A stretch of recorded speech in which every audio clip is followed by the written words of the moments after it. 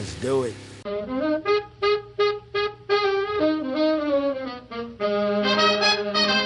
Well, good morning and welcome to the Automotive Hour. I'm your host, Louis Altazan, with Mr. Brian Terry. Hey, between two of us, we'll try to answer any automotive questions you might have. You just go ahead and give us a call, and we'll put you right at the top of the list, get your questions answered, get some advice to you. All right, that's right. Right now is the perfect time to call, too. There you go. Maybe try to prevent you from making a mistake. There you go. Spend a little time with you and get your questions answered real thoroughly. That's right. And a lot of times, all you need is just a tiny amount of advice from someone who's kind of been there before. Exactly. To really prevent making a big problem. And today, with cars particularly, and I guess with everything in general, mistakes are extremely expensive. They are. It's not like if you change this component, it's going to cost $3. Car components are in the $300 range for the most part nowadays. That's the cheap stuff. Yeah, absolutely. So it can get very, very, very, very expensive, and mistakes get very, very expensive.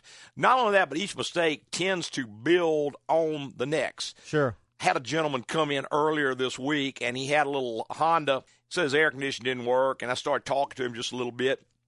It had gone out about a year ago, and the first thing he did, he went to some knucklehead who threw a rebuilt compressor on it. Well, right.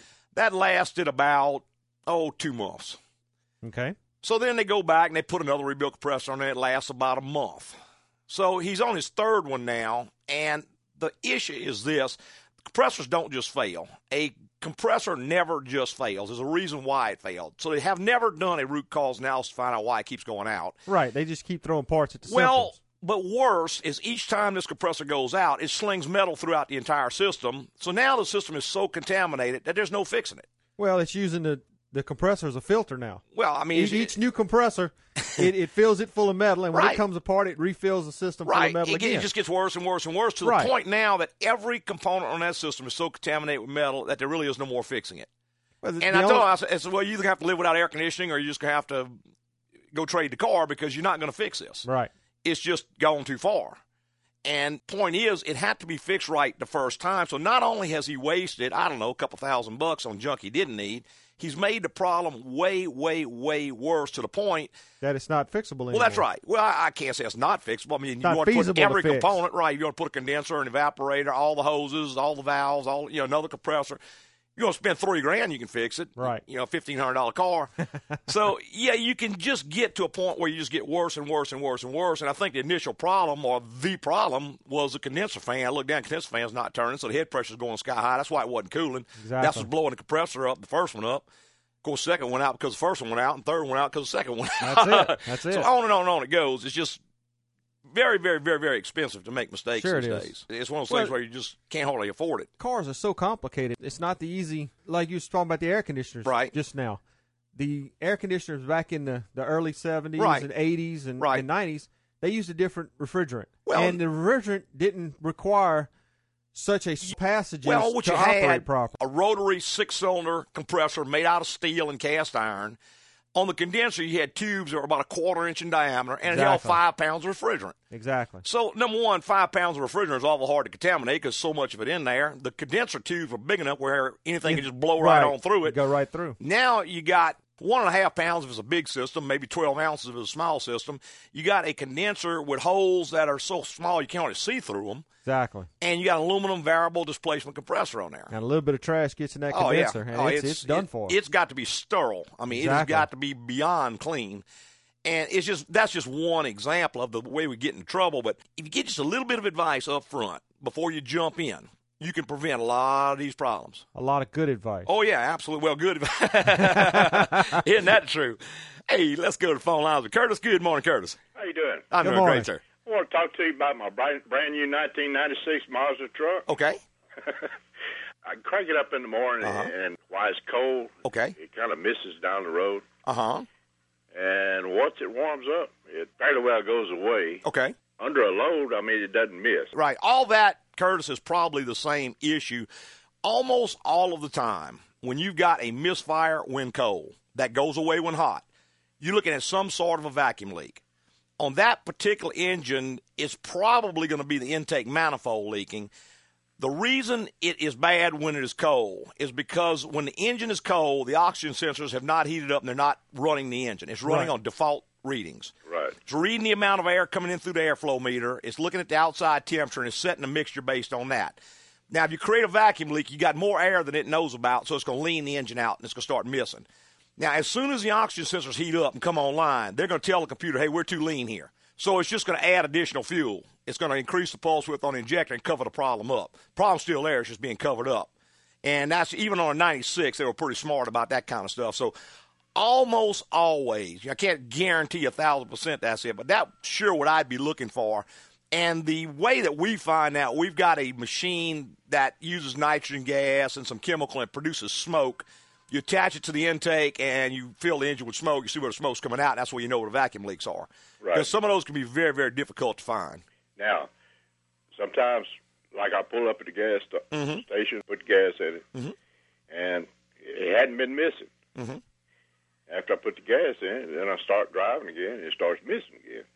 Even when it's hot or when it's cold? After it's been run for a while. Yeah, that could be a separate issue. That sounds almost like does it only do it when you fill it up with gas? Well, no. I mean, this can be any time. Yeah. I can stop it for maybe 5-10 minutes. Yeah. And it does that. Yeah. You see, generally, when you fill a tank up with gas like that, you're interfering with the evap system, which is also vacuum operated. So it could all tie in. I would really just have to see the car. That's kind of a complex thing to try to diagnose over the phone. Right. I would bet you it's all involving somewhere, and so your vacuum leak may be in your evap system. Okay. So it's just one of those things you got to get to somebody who can find that leak for you if that's the problem, or at least look at what I would do is go in first off, see if there are any codes. If it's got a PO171 or a PO174, then the engine's running too lean, you know for sure we're looking for some kind of a vacuum type problem. The second thing to do is go in and smoke test the engine, see if you can find where the leaks are at. Also, you can look in Mode 6 data and see what the fuel trim looks like, how much additional fuel is it adding to the engine. Right. So all those things will give you some guidance to where you're going with the thing. Well, let me ask you one quick question, Sure. and I'll let you go. Why does this four-cylinder have 8 spark plugs? Because that's the way it is. That's the way it was built. I've never seen it before. Oh, yeah. That's a little Ford engine. And actually, see, it's firing on the exhaust stroke. And what it's doing is it's supposed to clean up any residual oxygen that's in the air-fuel mixture when it goes out to keep from going into the catalytic converter. Just causes it to burn. Any combustible material that's left on the exhaust stroke, it fires it one more time. Okay. All righty. I appreciate it. Okay, sir. Thanks, sir. Thank you. Bye-bye. All right. Our number is 291-6901. If you want to be part of the Automotive Hour, we would love to have you. And we have got Doug's on the line. Good morning, Doug. Good morning. Yes, sir. Welcome to this beautiful South Louisiana Isn't it great? Let me ask you something. Sure. I've seen something yesterday I've never seen before on a 2000 Ford Avea. Yes, sir. On the cooling system, the thermostat housing. Uh-huh. It just melted to pieces. Okay. Right there in that elbow, going into the head. Okay. And what caused? It's got like a gel built up in front of the thermostat where the thermostat can't open. What causes that? It's a plastic housing now. Yeah, Doug, that's got to be some type of contaminant getting into your coolant or something getting on it from the outside. Are there any oil leaks in that area? Well, yes, there is. See, normally oil gets on plastic, it'll start doing that. All of that plastic is designed to deal with heat, and it's designed to deal with coolant and all that, but oil will basically break it down and dissolve it.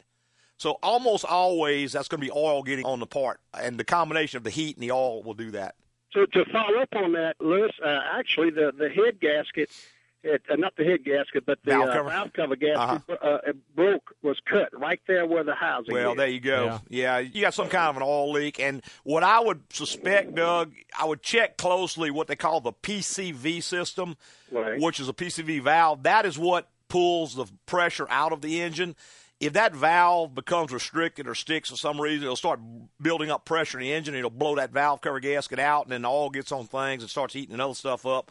So it's probably one thing begets the next thing, begets the next thing. So you need to go in and do a little detective work. Be sure you find the root cause of the problem and then fix the valve cover gasket and then change that thermostat, and you probably cure all your problems. I know you would cure it for me. Thank you. Okay, Doug. Thank you, man. Have a good day. Bye-bye. All right, if you want to be part of the Automotive Hour, we'd sure love to have you. And we got Lee online. Good morning, Lee. Good morning. Yes, I have two sets of questions. We'll go with the easy one first. Okay, go ahead. I have a 06 Camry. Camry that I was needing to get tires for, and I know you're going to fuss at me for this. Okay. I had another vehicle that had broken down that had almost brand new tires that had been sitting around for a while. I had them switched. They were the same size tires. Had them switched over to my Camry. Okay.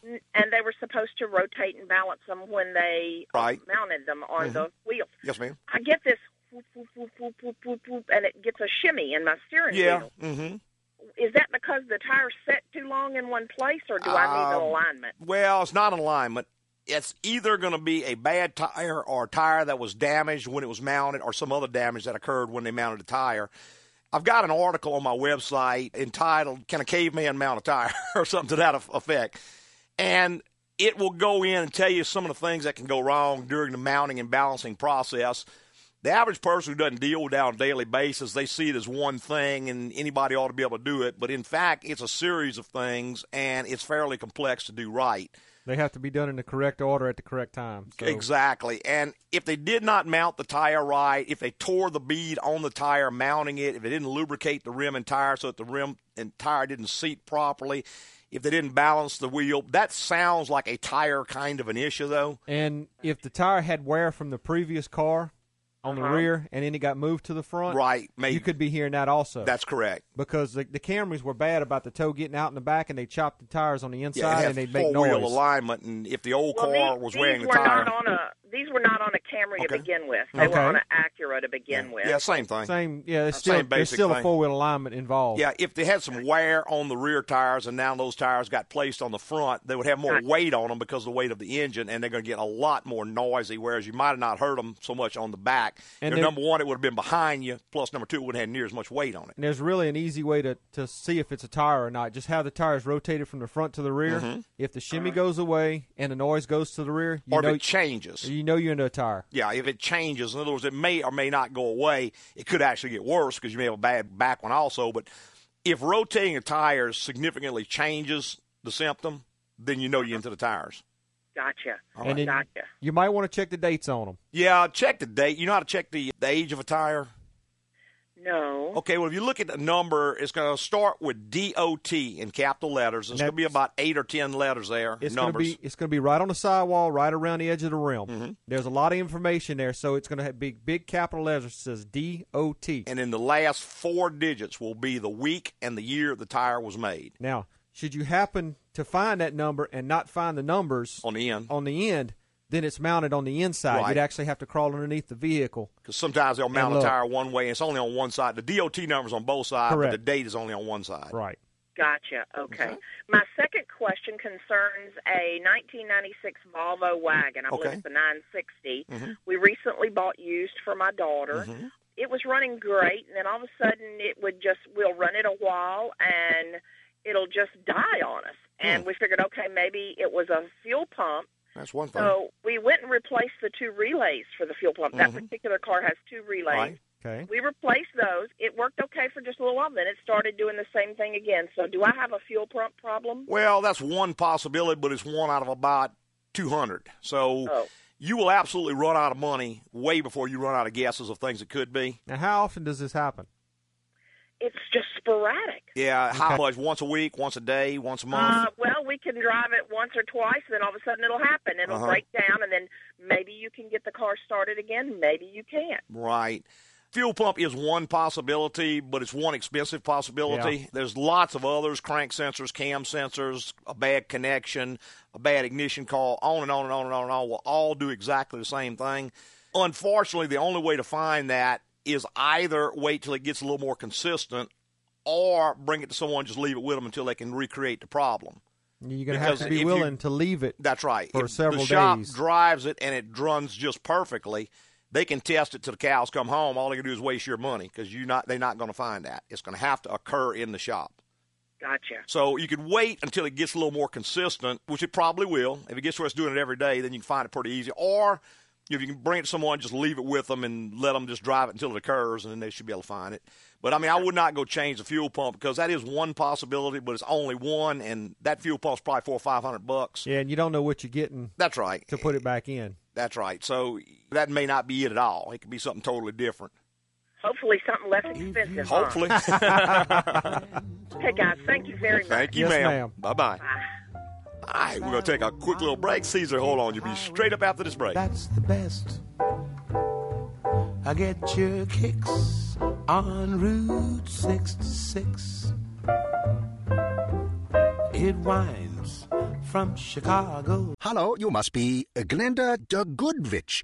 Relax on the couch and tell me what's stressing you out. Do you know how stressful it is to be good all the time? I don't want to be wicked, but sometimes I'd just like to not say thank you, or pinch a bratty kid, or stick my finger in a chocolate, and if I don't like the flavor, put it back in the box. Oh, that would be divine. Unfortunately, Glenda, I can't assist you with your goodness issues, but for peace of mind, schedule an annual general inspection with AGCO Automotive. They'll check out your vehicle, perform needed maintenance, and let you know about future repairs. That way, there are no surprises. Well, you definitely want your automotive repair shop to be good and not wicked. A young girl once told me there's no place like home. And I've got to go. Just bill me. I'll be somewhere over the rainbow. Toodaloo! That little witch might not be so good after all. Get your own peace of mind and schedule your general inspection today at AGCO Automotive. AGCO, it's the place to go.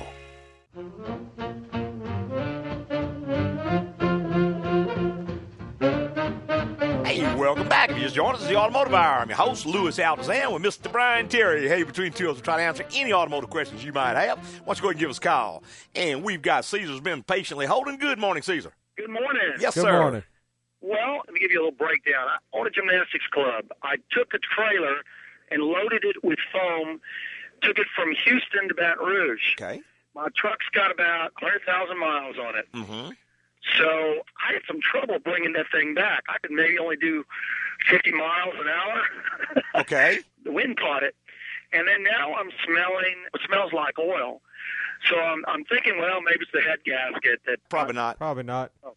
How's Okay. it? How's the transmission shifting? It's doing fine. Transmission's Is fine. it? Yeah. It sounds like the transmission got hot. Yeah, ball the fluid and boiled out. the fluid out of the vent, and it got all over everything. Yeah, look underneath the vehicle and see if you see a lot of oil underneath the truck.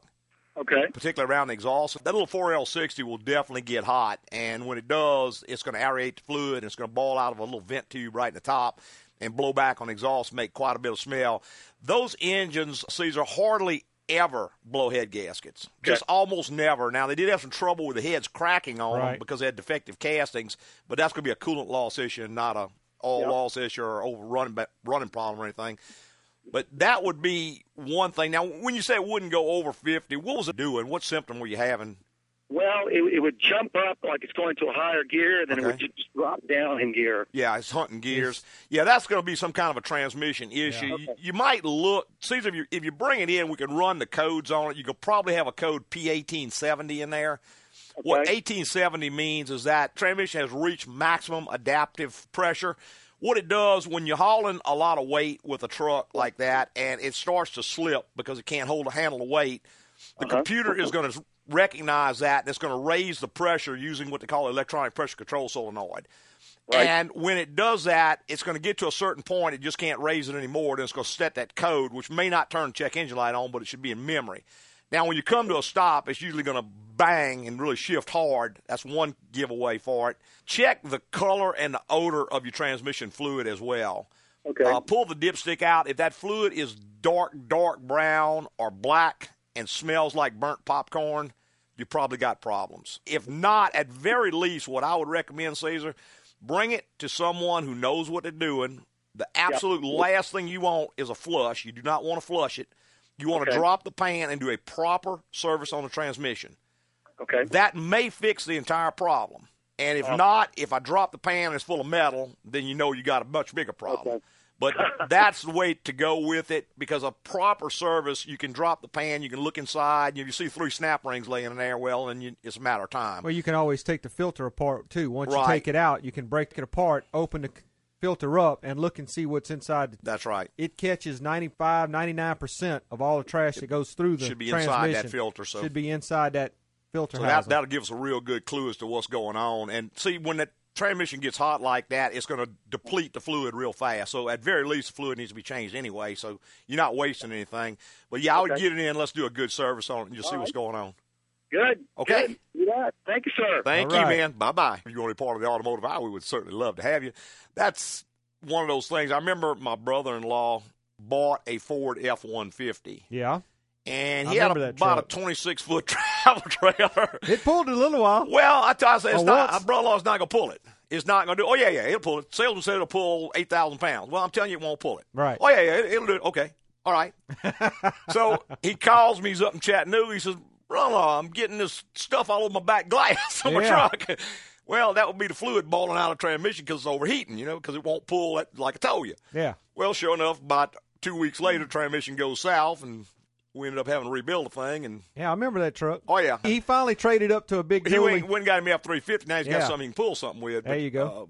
Yeah, trucks, I know they tell you they will pull 7, 8, 9, 10, invent a number. And they will. Yeah, they'll pull it. They just tear the truck all up doing it. That's right. And when they make a truck that doesn't burn up the transmission just driving down the road, pulling nothing, then they can tell me about how much weight it can pull because, we rebuild those things constantly, probably 1 or 2 a week. I remember. When they're not pulling anything at all. I remember a time they didn't make it off the transport trucks. Well, that's right. That little 4L60 is a very, very light-duty transmission at best. And folks will say, well, I've got a towing package. Well, all that is a cooler and an extra leaf spring in the back. That's really nothing spectacular, I can tell you. But those transmissions are real weak. They're not going to pull a whole lot of weight. They will physically pull it. Not very long. But they're not going to do it very consistently. It's kind of like I could probably take a 357 round in the chest. I think I can do it a whole lot of times. Pretty soon the ramifications are going to really start getting to me. That's it. But very much the same thing. Now, it's important on those, anytime you ever overheat a transmission, you need to change the fluid in it immediately. Right. Because heat is what destroys transmission fluid. It breaks it down. One of the signs is that it will normally turn dark, not always, but a lot of times it'll turn dark. It'll either turn sort of a dark brown or worse. If it turns black, it's pretty much too little too late at that point. Correct. If that fluid is black and smells kind of like burnt popcorn, you might want to figure a rebuild just start counting your money. Yeah, counting your money. Call your brother-in-law, whoever's got money in your family. See if you can arrange a little loan there, Yeah. Because you're going to probably need it pretty soon. Once they get burned, where they physically burn and the fluid turns black and they get that odor to them, it's probably not going to come back. Right, because all the clutches have started slipping and the materials have started coming apart. Right. That's a lot of what turns the fluid dark. And well, I was answering a question earlier this week, and the guy was saying that when he cranks his car up, it'll drive a little ways, 2-3 miles, and it'll start making a whining noise, and it quits moving. Mm-hmm. Then he turns it off, it'll drive another 2-3 miles, and starts making a whining noise, and it quits moving. I said, well, the filter's plugging up. What do you mean? I said, well, the clutch material's all in the pan. It's sucking up into the filter. It's restricting the filter. When it restricts the filter, you lose all your pressure, so it quits moving. Right. When you turn it off, the fluid runs back out of the filter, kind of washes out a little bit temporarily, so it'll move a little bit further. The whining is the pump trying to pull fluid through that restricted filter. Oh, well, I just need to change the filter. No. You don't understand. That's kind of a symptom of the problem. That's not going to fix it at this point. You need to change the filter a year ago. You're going to be in the rebuild. That's right. So we have to take another quick little break. Mitch, hang on. You'll be straight up after the break.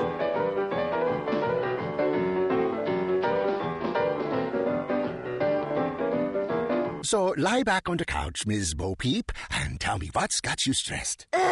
My sheep keep getting lost. I mean, they're in the meadow 1 minute, and I look down at a text, and then I don't know where to find them. And they keep doing it.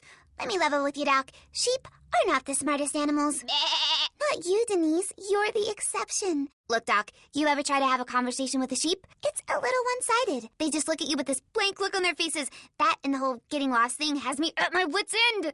I can't really help you with losing sheep, but I can tell you how to get a little peace of mind. Do like me and take your car into AGCO Automotive once a year for a general inspection. They check everything out and perform maintenance on what you need to keep your car running right, and it saves money in the long run. Ooh, with the money I save, I could buy some shock collars to keep those little half-wits in one place. Denise, you know I wouldn't do that to you. Get your own peace of mind and schedule your general inspection today at AGCO Automotive. AGCO, it's the place to go.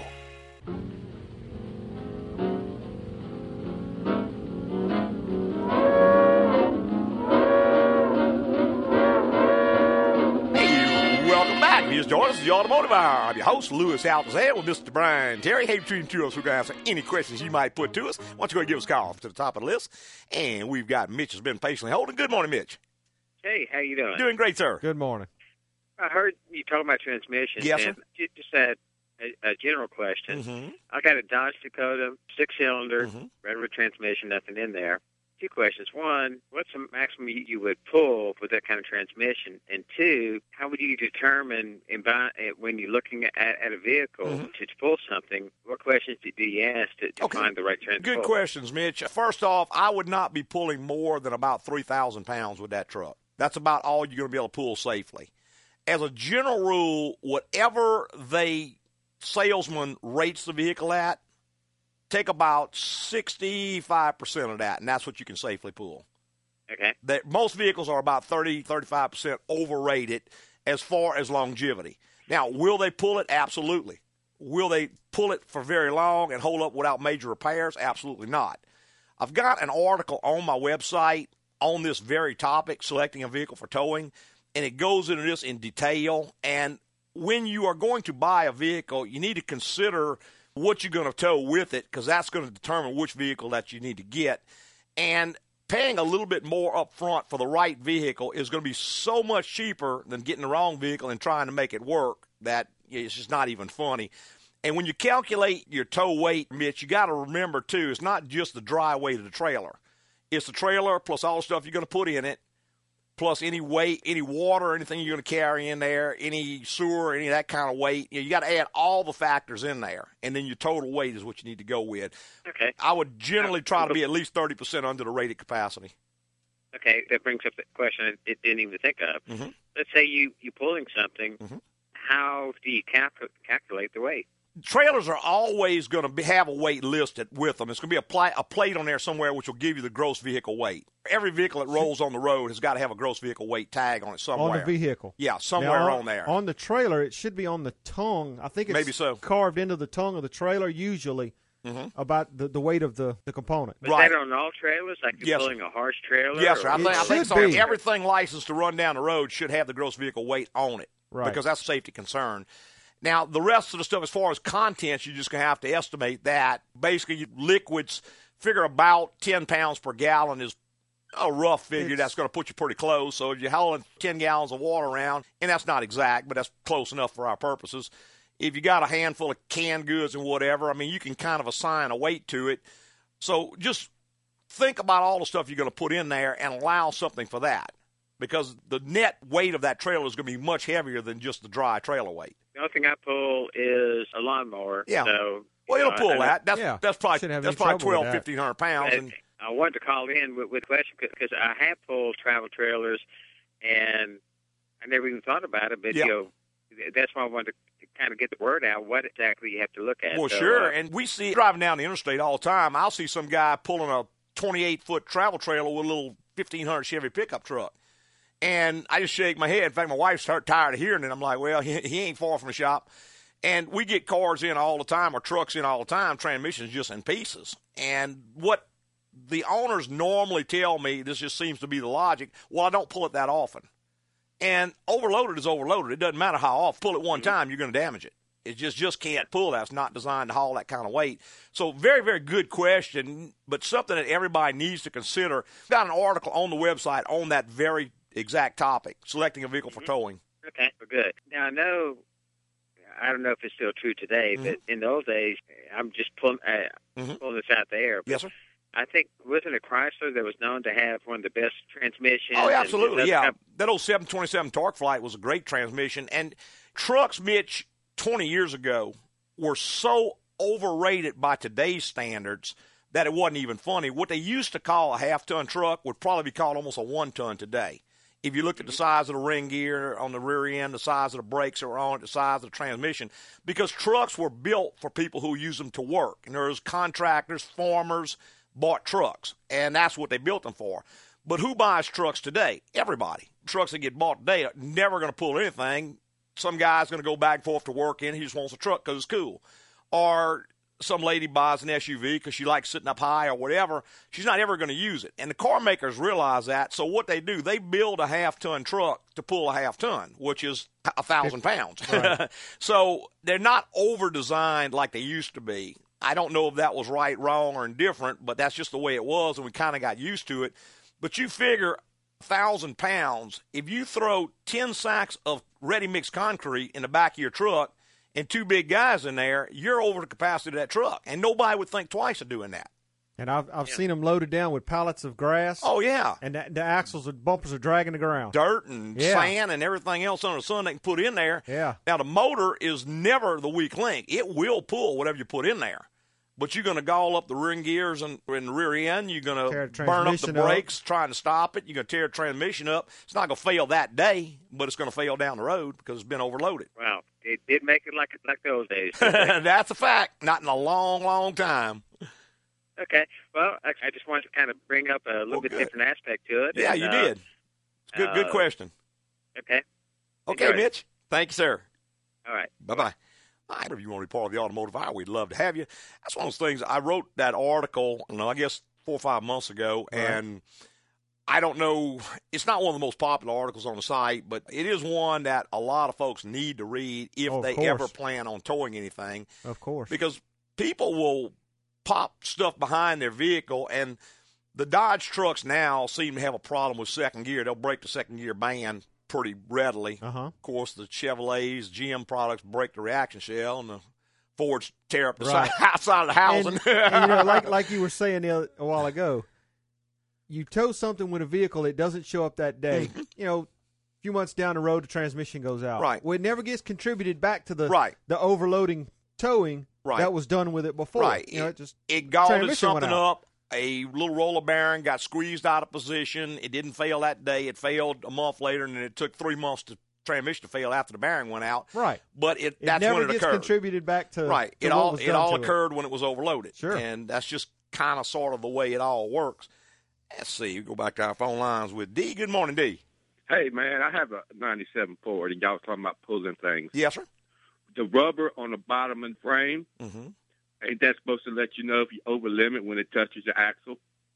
Well, those are bounce stops. Yeah, that's just a bounce stop. That's to keep the two metal components from slamming together. Right. When you go when you bounce it. Because see, you could pull a trailer behind there with a D9 on the back of it, and those aren't going to touch because the weight's on the trailer, but you still overloaded the truck because you're pulling way over its capacity. I always overload my truck. Because I do it right before it touches that rubber. And I've got 320,000 miles. And D, every time, no matter what you say, somebody can say, "Well, I did this, that, and that's good. That's great. You're lucky. You got a good one." But the vast majority of people do not. Right. My stepdad lived to be 86 years old, smoked 3 packs of cigarettes a day every day of his life.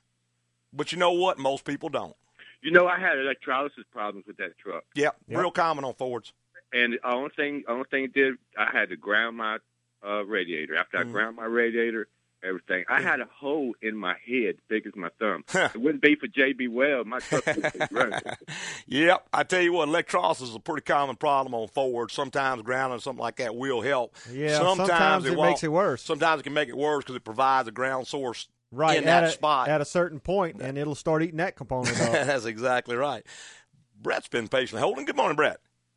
Good morning. How you doing this morning? Doing great, sir. Good morning. Hey, I bought a 2000 model S10 Extreme, and it didn't come with the key fob, and I'm guessing that's why I'm having an issue with the security system on it. Okay. Where is that kind of hitting it right where you got to wait 10 minutes for it to crank when you put the key in it? Well, it could be that is one symptom of it. If it loses its security code or something, it will kind of try to relearn that. That is one thing that could definitely do that. What is it actually doing? It's actually like if the battery's all hot, everything's hot, you hear the fuel pump, everything kick on, you hit the key and nothing. No fire to the starter. Usually it's not a security. Yeah, security system will usually let you start and die. It'll crank and then shut down. Right. It will allow it to start, and then when the PCM sees it's the wrong key in there, then it'll shut it down. Right. But it'll crank and die, crank and die. What you have is a no-crank situation. More likely that's going to be something in the start and cranking type system. Right. Now, if it's an aftermarket alarm, some of those do disable a starter, and that is a possibility. So you'd have to see if you're dealing with a factory alarm or an aftermarket alarm. I got both on it. It's got the original security thing where the light's blinking on the dash. Yeah, And got no fob for that to turn the alarm off. That alarm on. Some guy put an aftermarket. Okay. And I'm thinking about completely just taking aftermarket. That would be your best bet. Right. Disable that aftermarket alarm system and then go in and just repair the factory system, which is generally not that big a deal to repair them. And that way you've got the security. Yeah, key fobs are readily available. You just have to put it on and reprogram it. But that's the way I would go. A lot of those aftermarket systems, when they start malfunctioning, they give you way more trouble than they were, in my opinion. We take a lot of them out for people. Yeah, and I heard it's as simple as going beneath the dash and undoing and basically unplug the brains on it. Normally not quite that simple, Brett, because if it's too simple, then it would be ineffective. In other words, if a thief could reach in there and unplug the brains and it would work, then obviously it would be no good to anyone. Yeah, they got to make them where they're difficult. Normally, if you unplug the box, it defaults to won't start at all. So you're going to have to go in and remove the wiring and reconnect, because generally when they're installed, they cut some wires. Those wires now travel through that little module, and the module is required to make the connection on those wires. So if you disarm the module, it just doesn't make. It's just like the wires are all cut now. So you're going to have to go back and put the wires back together. Right. Depends on how that particular one is set up. I just don't know. There's millions of different designs on them. But you do take those out then at the shop? Yeah, sir, we could take it out for you. Just some of them are fairly simple. Some of them are more complex. Depends on how good a system it was. The better systems are generally more complex. Just like we said, they're trying to keep a thief from defeating it easily. So if they make it easy to defeat, then it's useless. So they're going to make it as difficult as possible. But, yeah, there's nothing that can't be done for sure. I appreciate it. All right, man. Thank you. Bye-bye. All right, we're going to take one more quick little break, and we'll be right back with more on the Automotive Hour. Ah, yes, Mr. Bigfoot. Make yourself comfortable on the couch and tell me what has stressed you out. I'm just a secluded forest dweller, and I like it like that. But every now and then I get these people hunting me down. There's a TV show, jerky commercials, and now another movie. Then I worry about the hype. If they do find me, will my feet be big enough? Well, Mr. Foot, I can't really do much about these people, but I can tell you how to create some peace of mind in your life. Do like me and take your car into AGCO once a year for a general inspection. They provide me an honest opinion on the maintenance and repairs I need now and in the future. They can even catch small issues that could lead to big, expensive problems down the road. An AGCO general inspection, huh? Oh, one more thing, Doc. Could you tell me where I can find this toilet paper? I've heard wonderful things about it. Here's AGCO's number and the name of another store that may ship some TP straight to your cave. Thanks, Doc. Get your own peace of mind and schedule your general inspection today at AGCO Automotive. AGCO, it's the place to go.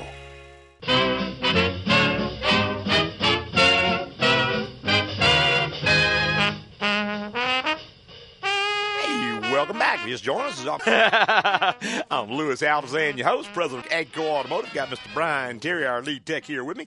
Between two of us, we'll try to answer any automotive questions you might have. Go ahead and give us a call. Still got a lot of time left. Be glad to get you an answer to your questions. Just in case you don't get a chance to call in, something occurred to you during the week. That's right, or maybe even at 11:02 when the show goes off the air. You can always visit the website and get your questions answered there. Right. The address is www.agcoauto.com. That's AGCO.auto.com. Right. Easy way to remember that. It's Altazan's Garage Company. There's a contact bar on every page. You can send Louis an email any time of the day or night, as long as you use the form from the site when you send it. Should get it back within 24 hours. There's also several databases you can search on the site. There's the vehicle questions, which is a short to-the-point answer to a particular question. Just hit 1,000 I was just fixing to say we're well over 980 now. Yeah, just right at 1,000 as of this morning. Wow. There's also the detail topic, which is a more in-depth article about a certain topic. Put one on there this morning on vehicles that lean to one side or the other. And we see that quite a bit. Folks come in, well, my car's leaning. It's down on the right, it's down on the left. And why is that? Well, it tells you how to check that and some things to look for, some things you can check yourself. And as you well know, there are several different things. Some vehicles have torsion bars on them, and that's just as simple as an adjustment. Other vehicles have spring on them. Sometimes indication of a frame problem on the vehicle. So this article goes in depth on how to check that, what happens if you don't do anything about it, the kind of problems that it can cause you, so on and so forth. Good article on there all about leaning vehicles. Tons of other articles on there as well. Just pop on there, see what you think. I think you'll find something of interest for sure. Definitely get tired of reading. You get tired of reading before you get done with things to read. Of course, tonight, some point late tonight, we're going to be changing that site over, so they may be offline for a few minutes while they do that. We're going to a new content management system that's more updated, has more features, some of the new technologies and stuff, more security built into it. So we set up a mock site, and I've been testing that one for about the last month or so. Seems to be working fine. So that'll go online tonight. Generally, Saturdays and Sundays are our lower traffic days, so we said we'll do it late Saturday night, see what happens with it. Hopefully no snafus there. Sunday morning, it ought to be up and running. Yeah, hopefully. Yeah. Well, you know how that goes. That's right. Pop on there, see what you think. It's www.agcoauto.com, AGCOAUTO.com. Of course, go in there and vote for your favorite Automotive Idol. Automotive Idol. That's right. All right. You can go and see a picture of each of the contestants, and there's a little microphone icon. If you click that, you can hear the entire long version of the song. Right. They only get a clip on the commercial. You get a little clip on the commercial, but those are actual songs, a minute and a half long, so you can click on there and hear the entire song. Really kind of cool. Yeah. Vote for your favorite one, and I think Delta's still I think Old Delta ahead. is still ahead. At least it was as of yesterday. MC Powertrain is coming up pretty strong. Yep. And they're all getting quite a few votes. But pop on there, add your vote to the list, and see what you think. It's www.agcoauto.com. That's AGCOAUTO.com. We're going back to the phone lines with Bill. Good morning, Bill. Hey, good morning to you. I want to compliment you guys the last year and a half, whoever's been doing y'all's commercials. It's absolutely hilarious. Isn't that guy good? I mean, I literally laugh in my car. I'll be going along. The one was talking about this guy was going to Bass Trip. He needed to get a tune-up on his car, but he really had to, instead of going to the beach, he was going to see his mother-in-law for her surgery. Yeah. Yeah. It's just very, very good. I'm calling. The question I have is, I have a 04 Sonata, and when I turn left or right, I hear a clicking noise. Okay. It sounds like it's coming like either from the wheels or somewhere like that. Kind of a deep, like a clack, clack, clack, clack, clack, clack. Yeah. Okay. Almost always, Bill, that's going to be a CV joint, an outer CV joint clicking.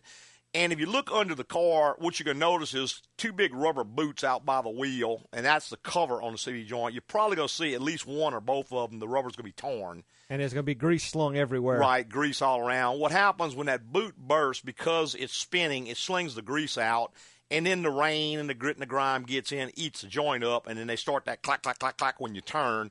That's kind of the warning that you're going to get. Eventually, it's going to break. When it breaks, the car is going to quit moving. It's going to tear those stuff up. So it's not an emergency, Bill. I've heard them click for quite a while before they break, but they're pretty robust. But it's something that needs to be attended to. And they generally make those joints in rebuilt, and the rebuilt ones seem to be pretty good. We've been using them for several years, really haven't had a lot of trouble with them. Not sure on a Hyundai if it's available or not, but most companies do sell a rebuilt joint at a fairly reasonable price. Okay, well, I thank you, and I appreciate it. All right, sir. Thank you. Okay. Bye-bye. All right, part of the Automotive Hour, we would love to have you. Why don't you go ahead and give us a call? We got a few minutes left. We'll try to get you squeezed in. And we've got Michael on the line. Good morning, Michael. Hey, how you doing? Doing great, sir. Listen, I got a 97 Buick LeSabre. It's got a shaking in the front end when I put my brakes on. Yes, sir.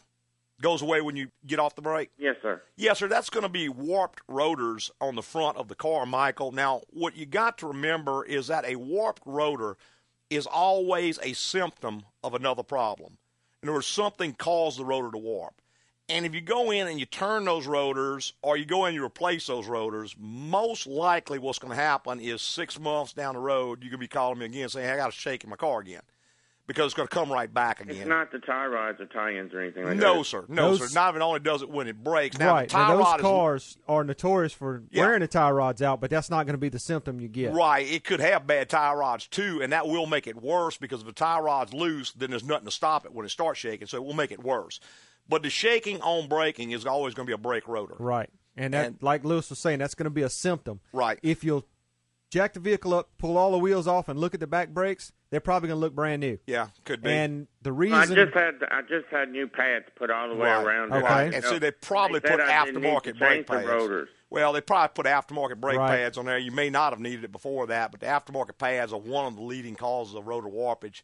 They will warp the rotors. No. If you go on my website and type in the word shutter, it's going to give you an article in depth, tell you everything you want to know about it. Oh, okay. All righty? Okay, thank you. Yes, bye-bye. All right, if you want to be part of the Automotive Hour, we'd love to have you. That's one of the leading causes of brake shutter, I guess, is the aftermarket pads. One of the main things we see. The the second biggest thing, the rear brake's not working properly. Right. Will cause the front to overheat because they're trying to do all the stopping. Mm-hmm. Of course, driving through any kind of high water, and a lot of times folks don't consider water 5 or 6 inches deep as high water. It's high enough to cause a problem with the brakes. Yeah, because those rotors are cast iron, and they're very, very hot. I mean, they are 300 to 400 degrees in stop-and-go traffic. Correct. 400 degrees is almost dull red. I mean, those rotors are steaming hot, and you go through 6-inch deep water, and that cold water quenches a piece of red-hot cast iron. It's going to warp it. It's going to warp it. Yeah. And that's one of those things that you really can't hardly prevent. If you do that, you're going to almost end up with them regardless of what else you do. Correct. I always advise folks, if you just absolutely have to go through the high water, what you can try is keep your foot lightly on the brakes, not bear down on them, but lightly on the brakes while you're accelerating through the water, and that will at least keep the heat up in them so they don't quench down too fast. Correct. Sometimes it helps, not always. Right. Obviously, you take a piece of 400-degree cast iron and throw it in cold water. Yeah. And rotors today are much, much, much smaller and lighter than they were many years ago. So you just compound the problem that much more. That's right. They're almost at discard thickness when they're brand new. In other words, they may be 15 thousandths above discard on a brand new rotor. So the option of turning them when they're warped is just out. You're absolutely wasting your time there. They warped at full thickness. You turn them, you're making them thinner, and now they're just going to warp worse. Right. So replacing the rotor is going to be the fix. However, if you don't diagnose the reason that it happened, it's more than likely going to come back. Oh, it's coming back. How many times have we seen that? Oh, all the time. Hey, I want to tell everybody how much I appreciate them listening this morning and every Saturday morning on Automotive Hour. I'd like to thank all our podcasters for listening this week and all during the week. That's right.